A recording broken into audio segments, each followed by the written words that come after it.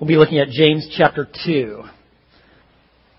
In 1973, there was some research. This is really a clever project that these guys came up with. They wanted to research these theological students at Princeton Theological Seminary, and so they created this really unique test that they were going to throw in front of these guys.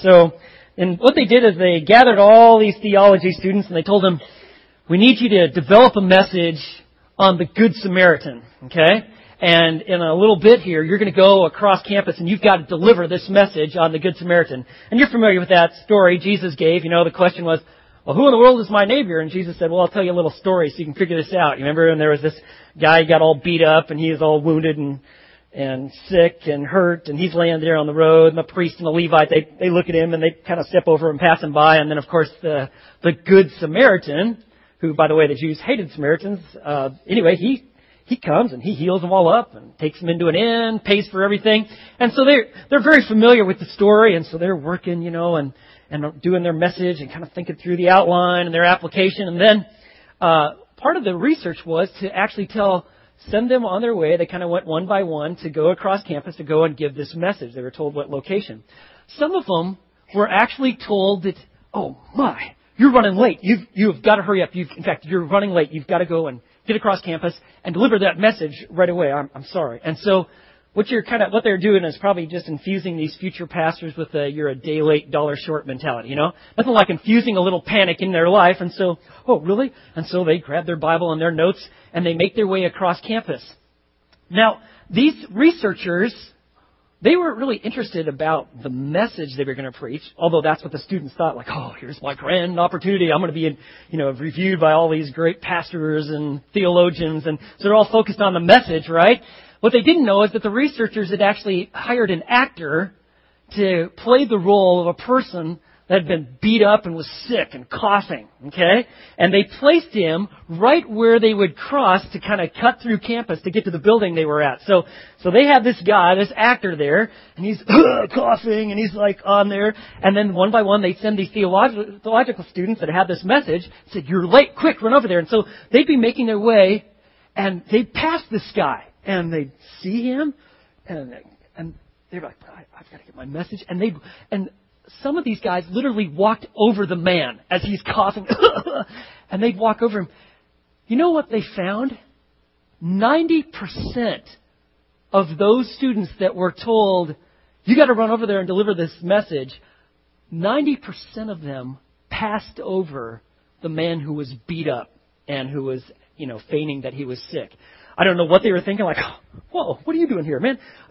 I'd love to help, but I'm going to deliver a message on the Good Samaritan. I'm sorry, I got to run. And so they passed him right by. And I don't know think about it. When you're presenting the truth, presenting the message, you're deeply convicted by what you're speaking about. I can't imagine, like, they're going through that parable and like, this looks strangely familiar to me. I just don't know the point of application. I don't know what was going through their head, but 90% of them passed over the object of the whole message that they were giving. And when we hear that, we're going, something's not right. It just shouldn't be that way. Think of it. If anybody should know, those guys should know and they should respond, right? There should be a direct correlation to what we believe and how we behave, right? And if not, there's a breakdown. Now, let's take a little time out here. Likely, most of those guys, maybe all of those guys, were truly believers in Christ. And which one of us hasn't bypassed opportunities where we were in a position to help and do something and we skipped over it? But the reason that that's so bothersome to us is that we believe there should be a direct correlation to what you believe and how you behave. And that is exactly what James is going to tackle. The whole book that James wrote, all 5 chapters, it has a 2-word theme. It is maturity matters. And he is writing this whole book from a pastor's perspective to lead us into maturity. And God has been using this book throughout the ages to do just that. Chapter 1, he gave us the mindset of those who are maturing in Christ. And beginning in chapter 2 all the way through chapter 5, verse 6, he starts listing out major obstacles to a maturing faith in Christ. And last week was heavy hitting, and he started out of the blocks by saying there is a need to develop a love that sees through labels. That was chapter 2, verses 1 through 13. This week, he's going to address another huge obstacle that every one of us face, and that is the need to understand the nature of a living faith. I have to tell you this, I desperately want to know. I don't want to be a theological student. I got some degrees, but there is no reality or application in my life. I want to know, what does it look like to have the faith of the Lord Jesus Christ being lived out in my life? And I know you do too. In fact, we desperately want to know, what is this relationship between our faith in Christ and how do we live in the world, these good works? And let me just tell you this, one statement. The reality of our faith is seen by the way that we live. The reality of our faith is seen by the way that we live. And so he's going to jump right in. Chapter 2, verse 14, he says, "What use is it, my brethren, if someone says he has faith, but he has no works? Can that faith save him?" Ooh, good question. And so he's going to start addressing the issue between faith and works. Now, who is our faith in? Well, one of the principles of interpreting the Bible is you always see things in context. If you start taking a verse here or there, or you pick your passages and you take them out of context, you can frankly make the Bible say whatever you want. When you come across something difficult, what you want to start doing is examining the passages before and after, because that's going to give you great clues of what he's talking about. And there is a theme to what he's talking about. Who is our faith in, or what is it in? Chapter 2, verse 1. He began this whole section by telling us our faith is in who? "My brethren, do not hold your faith in our," who's the faith in? "In our glorious Lord Jesus Christ." It is faith in Christ. He is Lord, speaking of his deity. Jesus, that is the human name that was given to him. It actually means salvation. Christ, speaking of his role as the Messiah, the one who would truly pay the penalty for our sins. Now, when it comes to our faith in Christ or relationship with God, God's good news, his gospel is, salvation comes only through faith by grace.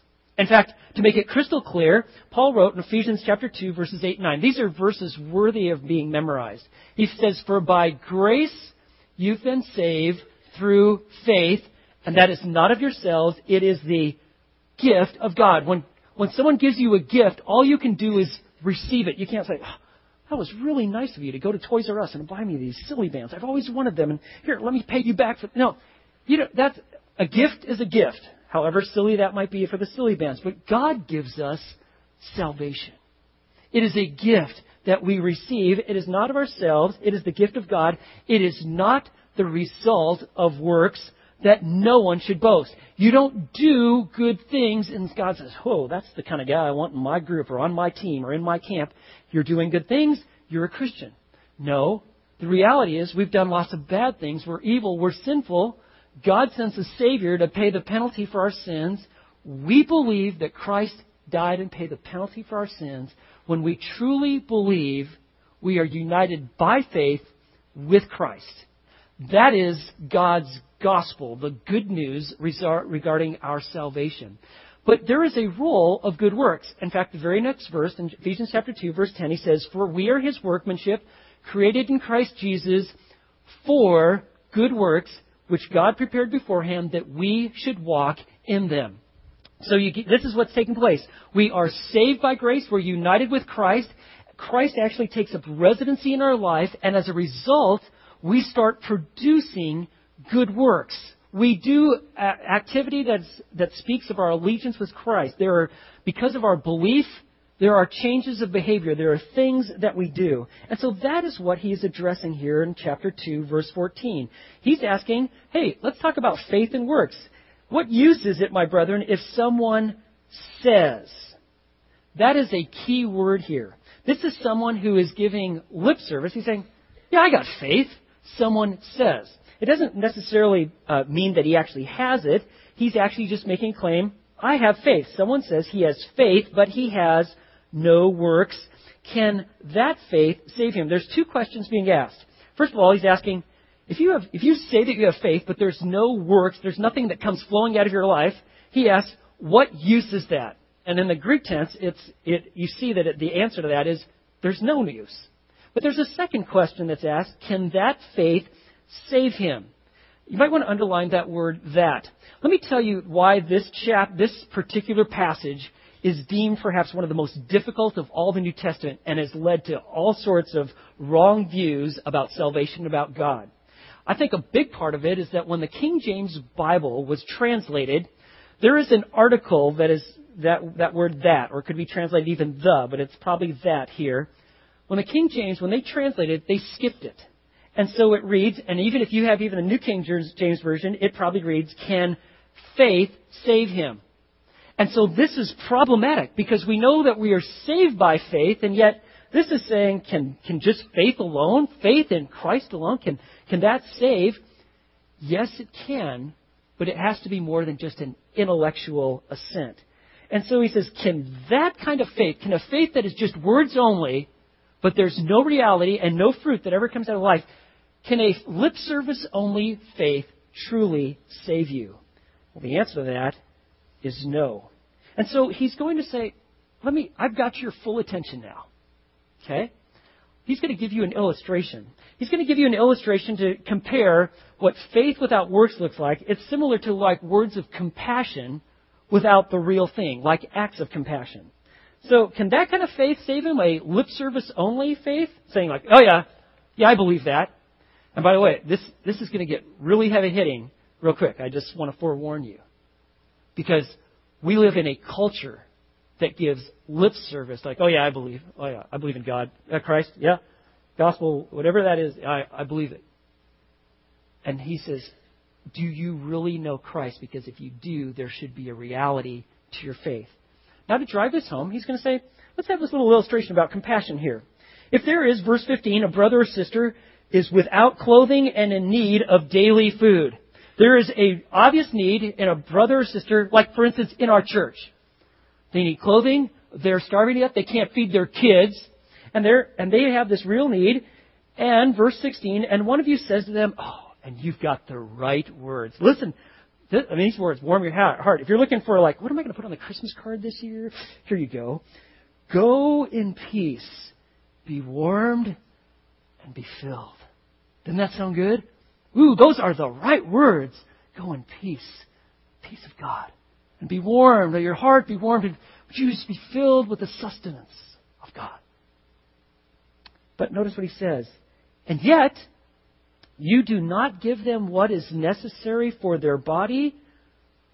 What in the world are you thinking? He says, what use is that? If you're just rhetoric, you just got words, you can say real nice things, you can speak truth, but there is no reality. You're not moved to meet the need. He says, you're not compassionate. There's a lot of people, oh yeah, we should help the poor, but they never do. We should have concern about hurting people. They could care less. Let's take it home. In this room, there are people that are grieving, going through cancer. Some of them are facing serious difficulties, financial hardship, without a job for a long period of time. There are folks that are going through a deep depression. And you might even be aware of it. And you say, oh, hope you'll be all right. See you later. Don't talk to me. And you run away. Friends, that's wrong. There's something missing. You say that you're compassionate, you really care, but in reality, you really don't. He's saying, what kind of use is that if you are that kind of person? So he says, verse 17, even so, faith, if it has no works, is dead, being by itself. You know, by the way, this isn't like, well, just James came up with this. John's first epistle, 1 John chapter 3, verse 17 and 18. Listen how very closely his words are. He says, but whoever has this world's goods and sees his brother in need and shuts up his heart from him, how does the love of God abide in him? My little children, let us not love in word or in tongue, but in deed and in truth. Let's not have more than lip service. Let's have reality. Let the faith show. Remember what Jesus had to say? He says, guys, I'm going to make this really easy for you. You will know them by their fruits. Do you find figs from thistles? You get No. You get little sticky things that are real bothersome from thistles. You don't get figs. Do you gather grapes from thorn bushes? No. If you want grapes, the last thing you want are thorn bushes. Jesus says, you know what? You will know them by their fruits. James is saying the same thing. If there is truly a reality to your faith, which will include truly having good doctrine and knowing the truth and being able to speak it, but if you're really of the truth and you know Christ, there's going to be a living reality coming out of your life. You know, it's really interesting. Paul actually was addressing the opposite problem in the book of Romans. James is dealing with this problem. People that were giving lip service to, oh yeah, I believe that. I have faith. I'm a person of faith. Okay, but there was no true reality of a living relationship with Christ. Paul in Romans was dealing with the problem that these Jews were just clinging to their good works. They had a salvation by doing good things. They had all these ladders and all these things they were supposed to do and not supposed to do. They had these lists and they had these rules and they were trying to follow them, and they were very antagonistic to everybody that wasn't. They were legalistic. And Paul was actually addressing the opposite problem. But either one is an error. One is antinomianism, living as it doesn't matter what God has to say, and there's no reality to it. The other is a legalist who's just trying to follow and keep rules, just to like, well, God will be happy with me if I do this. Neither one of them is the living faith. There was a story told of a European queen, and she went to the theater one day. It was during the winter. She had her coachman drive her to the theater, and it was a tragedy that she watched. And apparently the queen was deeply moved as she sat up there in her little box, and she was crying and weeping the whole time. She was so moved by everything that was happening there on the theater there at the show.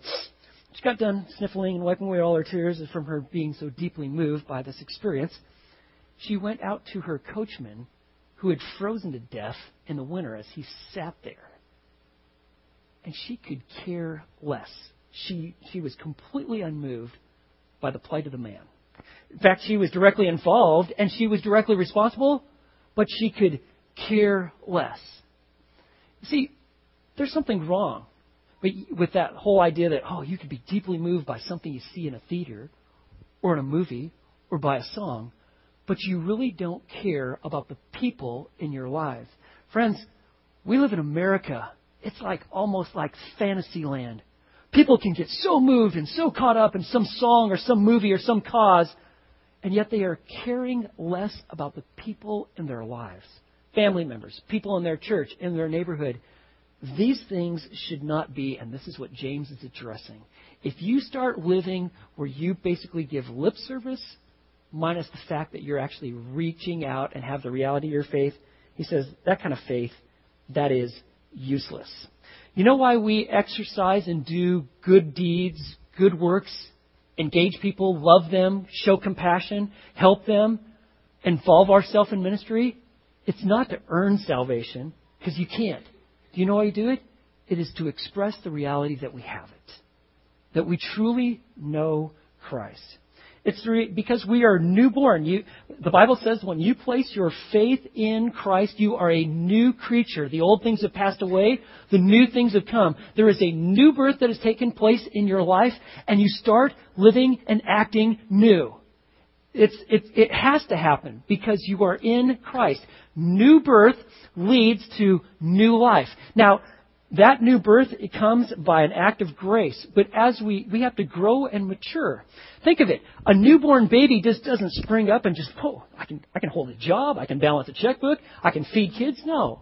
It's a pattern of growth and investment and environment in their life. And so it is with us. If today you've placed your faith in Christ, you begin a pattern of starting to grow and mature as you're exposed to His Word, as you learn how to pray, as you're involved in a church, if you have others who come into your life, as you go through trials, you start growing and maturing and you develop a mature faith. And that's what he's saying here. Friends, when you have a real authentic faith in Christ, it's going to start manifesting itself with works. Now he says, verse 18, but if someone may well say, you have faith and I have works, show me your faith without the works and I will show you my faith by my works. Key word there. You see that word show? He's saying, can you really show me, demonstrate, display that you believe apart from ever doing anything? And that's what he's driving at there. Is that possible? Can you do it? It's impossible, actually, to show your faith without your works. So he says, and James is so good. He's just like coming up with illustrations. He's so like Jesus, just grabbing things left and right. And he says, verse 19, you believe that God is one. Okay? Remember, he's writing to these Jewish believers that are scattered throughout the Roman Empire. And he quotes them something they say every morning and every evening. The Shema, Deuteronomy 6, verse 4. That the Lord your God is one. Echad, speaking of a compound oneness. They're like, whoa, yes. I say that all the time. You believe that God is one. And they say, absolutely, we believe that. And he says, well, you do well. But you know what? Guess what? The demons also believe and shudder. And they're like, we're not liking this so much here. Wait, the demons, wait a second here. Demons are angelic beings who have aligned themselves with Satan. They happen to have complete orthodox theology. They see things as they really are. Now, they've aligned themselves with Satan, but let me tell you, their theology is very good. They believe everything that is true about God. They believe that this book is from God, that it is inspired. They believe that Jesus truly went to the cross, that He paid for it, He atoned for all the sins of all who would believe. They absolutely believe that. They believe completely in the resurrection. They witnessed it. It led to the complete condemnation of their future reality. They believe that the only way that a person could ever escape hell is by truly believing in Christ. They know that.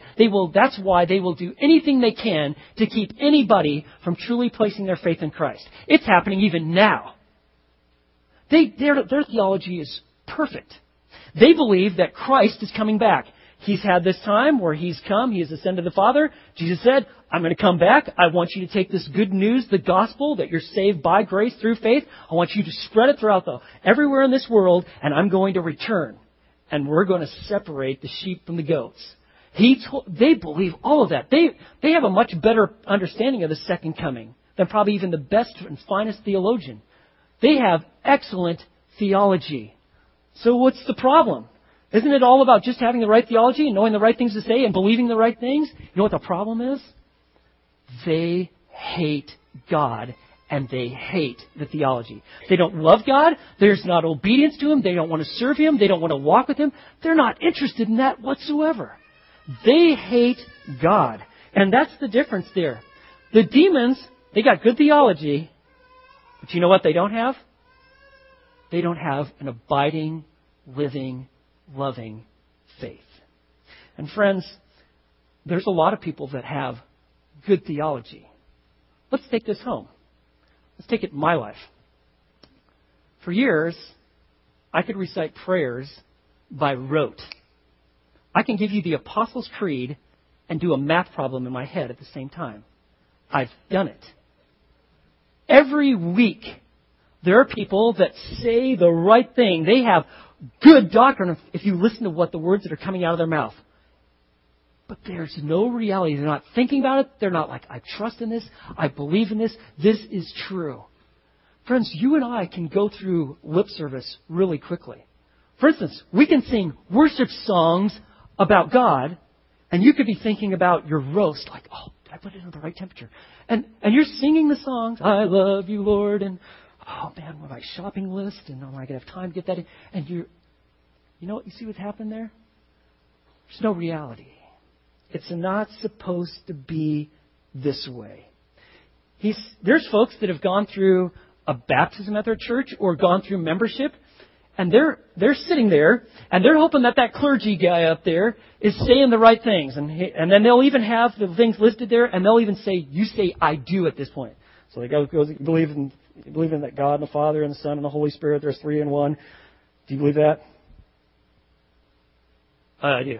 And they go through, and they're agreeing with the absolute correct doctrine. Problem is, there's no reality. They don't truly trust in it. That's what James is addressing here. You know what? He says, verse 19, you believe that God is one. You got some good theology. Guess what? You do well. But the demons also believe and shudder. Verse 20, but are you willing to recognize, you foolish fellow, that faith without works, faith that doesn't generate works, there is no true reality, says it's useless. It lacks productivity. It's fruitless. Some of you are familiar with Naperville, Illinois. It's a suburb of West Chicago. There's a church that apparently celebrated its 25th anniversary. Now, it's a pretty big deal. They built their nice church building there, and they had this nice steeple, and they had the belfry. But as it is with church projects, when you're building, you ran out of funds, and so they didn't have money to put bells in. Okay, that was always the plan. We're going to have these nice, cool bells in our belfry, right? Well, they don't have any money, so we're going to have to do something else. So on the 21st anniversary, though, they resolved that problem. They got some bells. And they installed them, and they unveiled them. And there's just something different about these bells, though. These bells, actually, they never ring. Now, it's not because there's like a city ordinance, like, we can't have noise in our town. I mean, we have dump trucks and garbage trucks, but we can't have bells ringing. No, there's no city ordinance like that.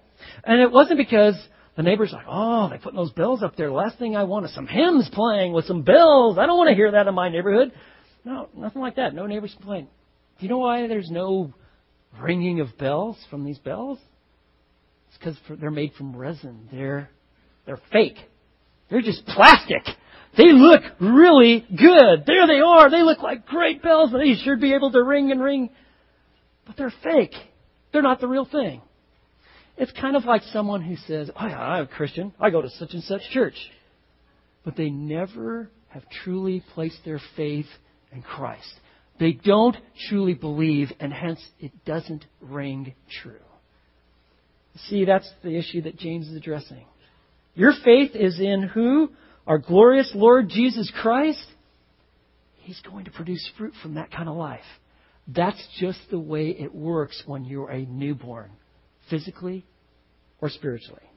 Now, he's saying maybe they still don't get it. And he's going to drive it home with 3 illustrations of living faith.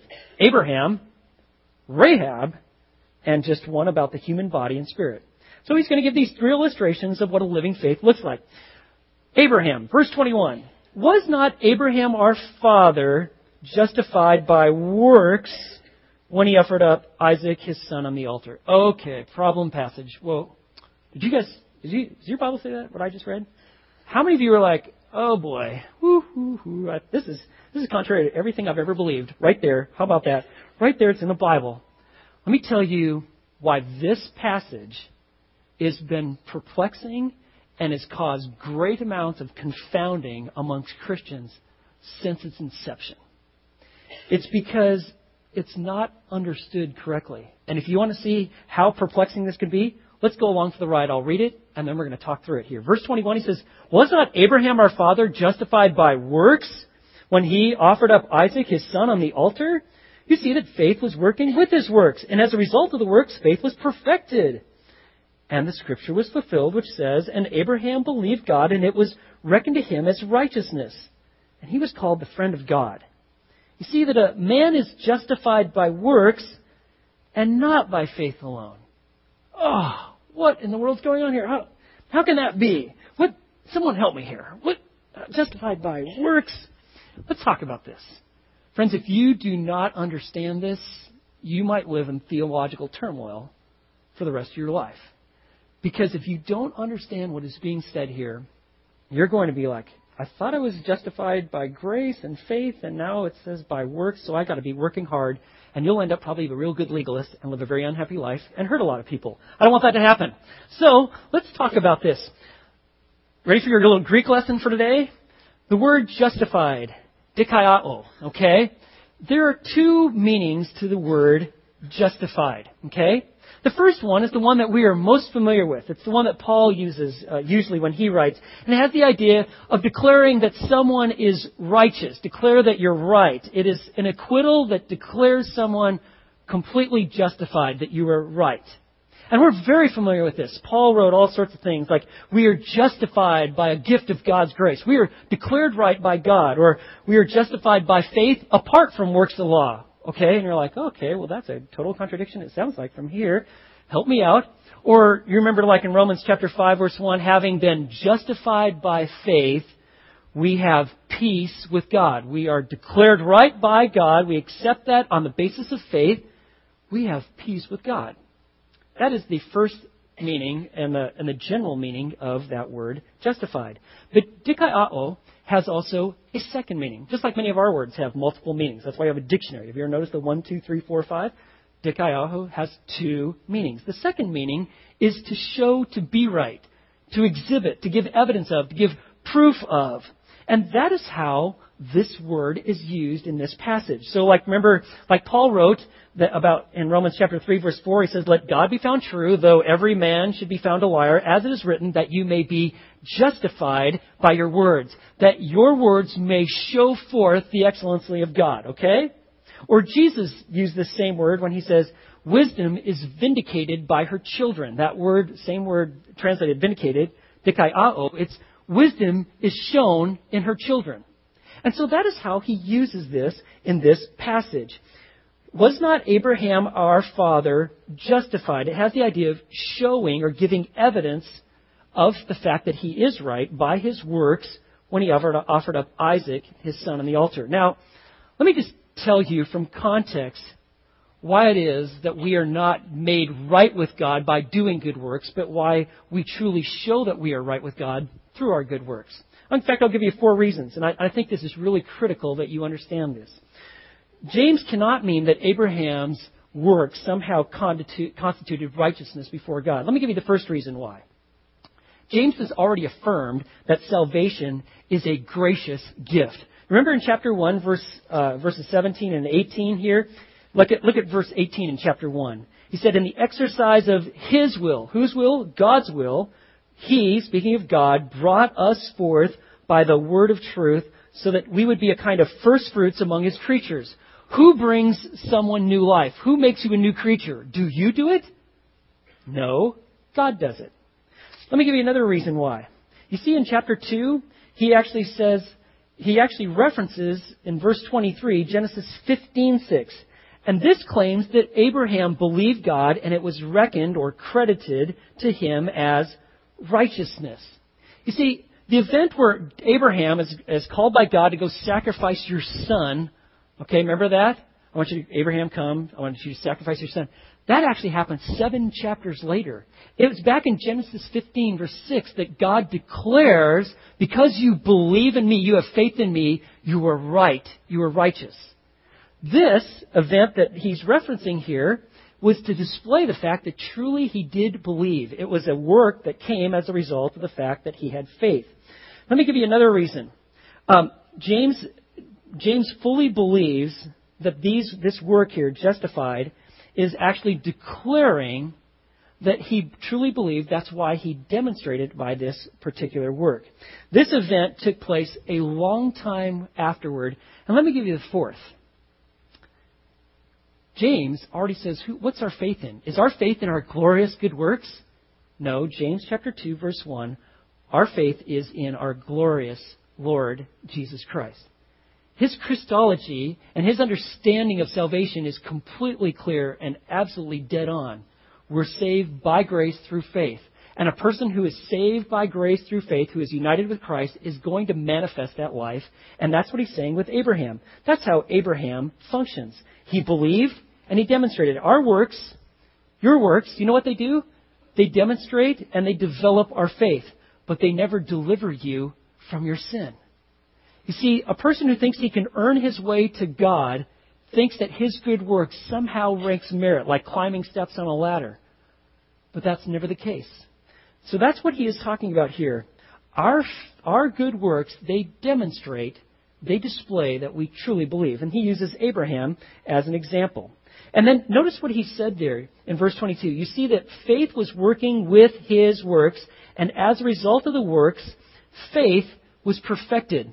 What he's telling you here is we actually mature in our faith in Christ when we actually display works that come as a result of that faith. And that's, by the way, maturity is what he's after. Let me give you an illustration of what he's talking about there. Anytime you see a tree, you see this in action. You see, there is a balance between faith and works, and it's similar to like what you see in a tree.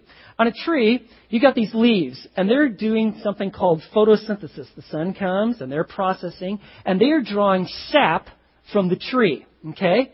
And what takes place is they burn that energy. That requires more sap to come. And by the fact that they've actually burned this energy, there's been some sort of activity that has taken place.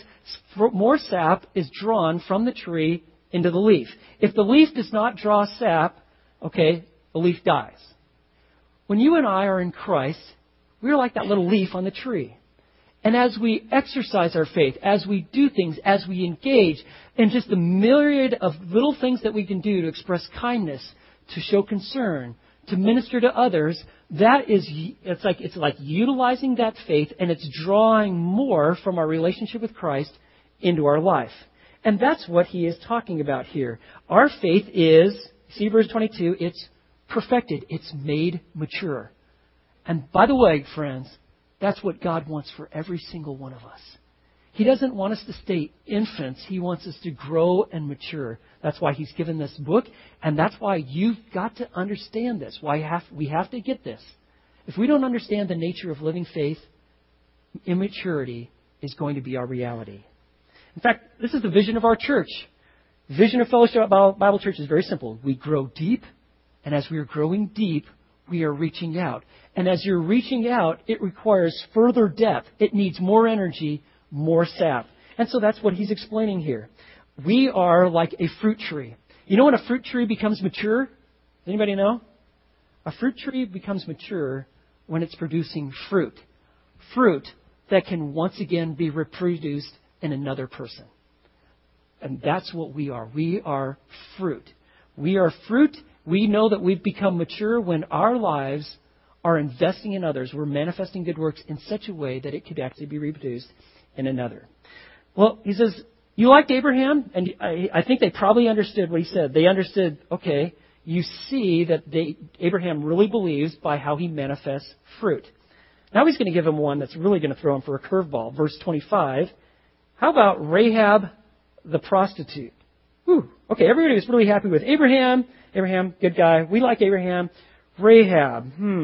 Verse 25, he says, in the same way, was not Rahab the harlot also justified by works when she received the messengers and sent them out by another way?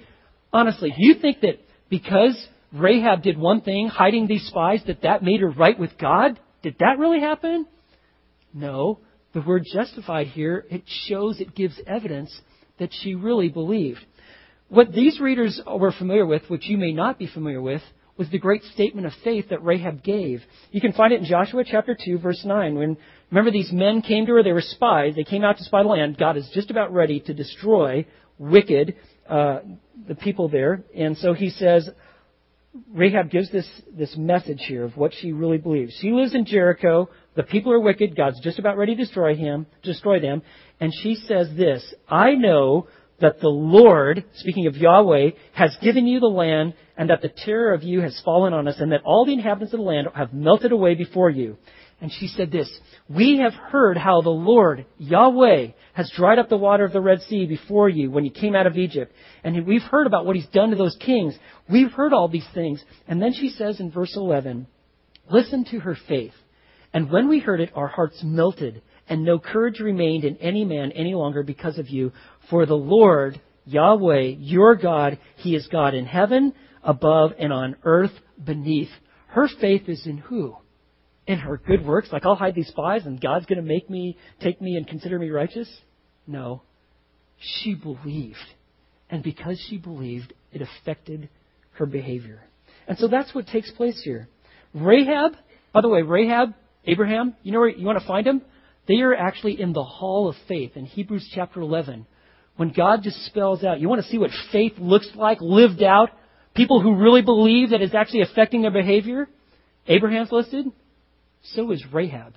In fact, Rahab is actually in the lineage of Jesus. She is the great-grandmother of David. Now, God isn't saying, you being a prostitute, that was cool, no problem there, or you're lying. No. She believed. She believed. And because she believed, it led to a change of behavior. That's what faith does. That's works. Our faith leads to works. When you have a saving faith in Christ, it's going to truly manifest in how you live. And then he just closes with a third illustration, verse 26. For just as the body without the spirit is dead, okay? If there's no spirit in you, your soul has emerged from your body, you're dead. No pulse, no life. He says, so also faith without works is dead. If your faith in Christ, what you say, you have faith in Christ, never produces works, reconsider, are you truly believing in the Lord Jesus Christ? Because He desires that every person that knows Him manifests the fruit that is in him. Let me tell you, the reality of our faith is seen by the way that we live. Last Sunday, I was out there in the foyer, I was meeting some folks, and there was a lady that told me that she had brought a little girl, she's 4 years old. This little girl's mom has been incarcerated, is in prison. And she said she wants to meet you and say hi. And so I meet this little girl. I get down on her level. I get down on her knees, and she's holding this little dolly. And she told me that someone from our church bought this gift to her at Christmas, part of that angel tree project that we do. And she goes, do you think that could happen again? You know what that is? That is someone's faith in our body being manifested in a work and touching a child's life. And that child comes through these doors. Friends, this week, as a church, we have an opportunity to be involved in ShareFest. What is ShareFest? An opportunity to sharpen up your yard tools and just show how good you are with your little power tools? Maybe. But on the other hand, it is an opportunity to demonstrate that we truly believe, and that as a result of our faith in Christ, we demonstrate and we do good works, because after all, we're created for good works in Christ Jesus. Do these good works, do you go and hoe somebody's yard or chop down some trees? Does that save you? No. We do it simply because we manifest the life of Christ. Every ministry, working with our kids, students, college students, our fellowship families, they are manifestations of a living faith. The reality of our faith is seen in the way that we live. I'd like to tell you the story about a man by the name of Doug Nichols. In 1967, he is serving with Operation Mobilization in India, and he contracted tuberculosis. And it was so bad, they put him in a sanatorium in India. And so he's run by a government sanatorium in India. Here's this American, and he's put in there.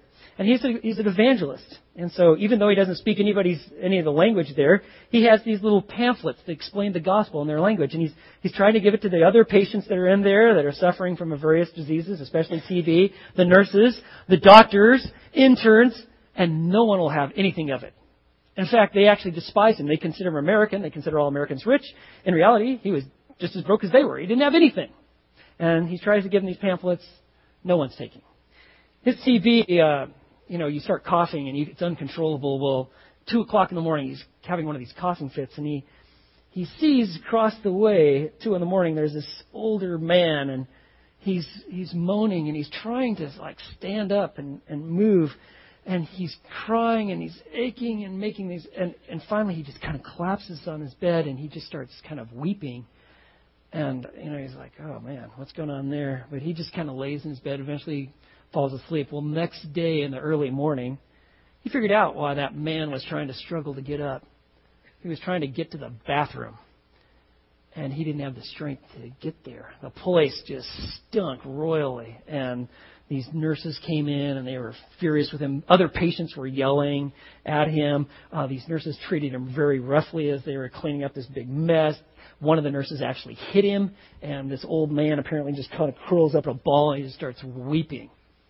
Well, the next night, 2 in the morning, Doug's having his coughing fit with his TB, and he sees the same scene of that old man trying to get up. And he said, I didn't want to be involved. I don't like bad smells. But I got out of my bed. I walked over there. This guy, this old man, he was so sick, so weakened by his condition. He said I was able to pick him up. And he picked this guy up, and he took him to that little room, and there's just a hole in the floor. And he held this guy up. And then after that was all done, he carried him back and put him back in his bed. He said this old man, he smiled and he kissed me on the cheek, and he said something I didn't understand. And I smiled and just went back to my bed. Well, the next morning he was awakened, and one of the patients was giving him this cup of hot tea. And And so he receives the tea, but the patient, he was pointing to that brochure, that pamphlet that he had tried to give him a few days earlier. He wants one. So he gave him one, and sure enough, other patients, one by one, came and they I want that literature. I want that little booklet there. Doctors, nurses, interns, they kept requesting this material about the gospel that he was trying to give, and no one wanted. And several weeks later, an evangelist that actually spoke the language came and told him, there are several people in this hospital who have now placed their faith in Christ as a result of reading this literature. What happened? You see, the reality of this man's faith was expressed in how he lived.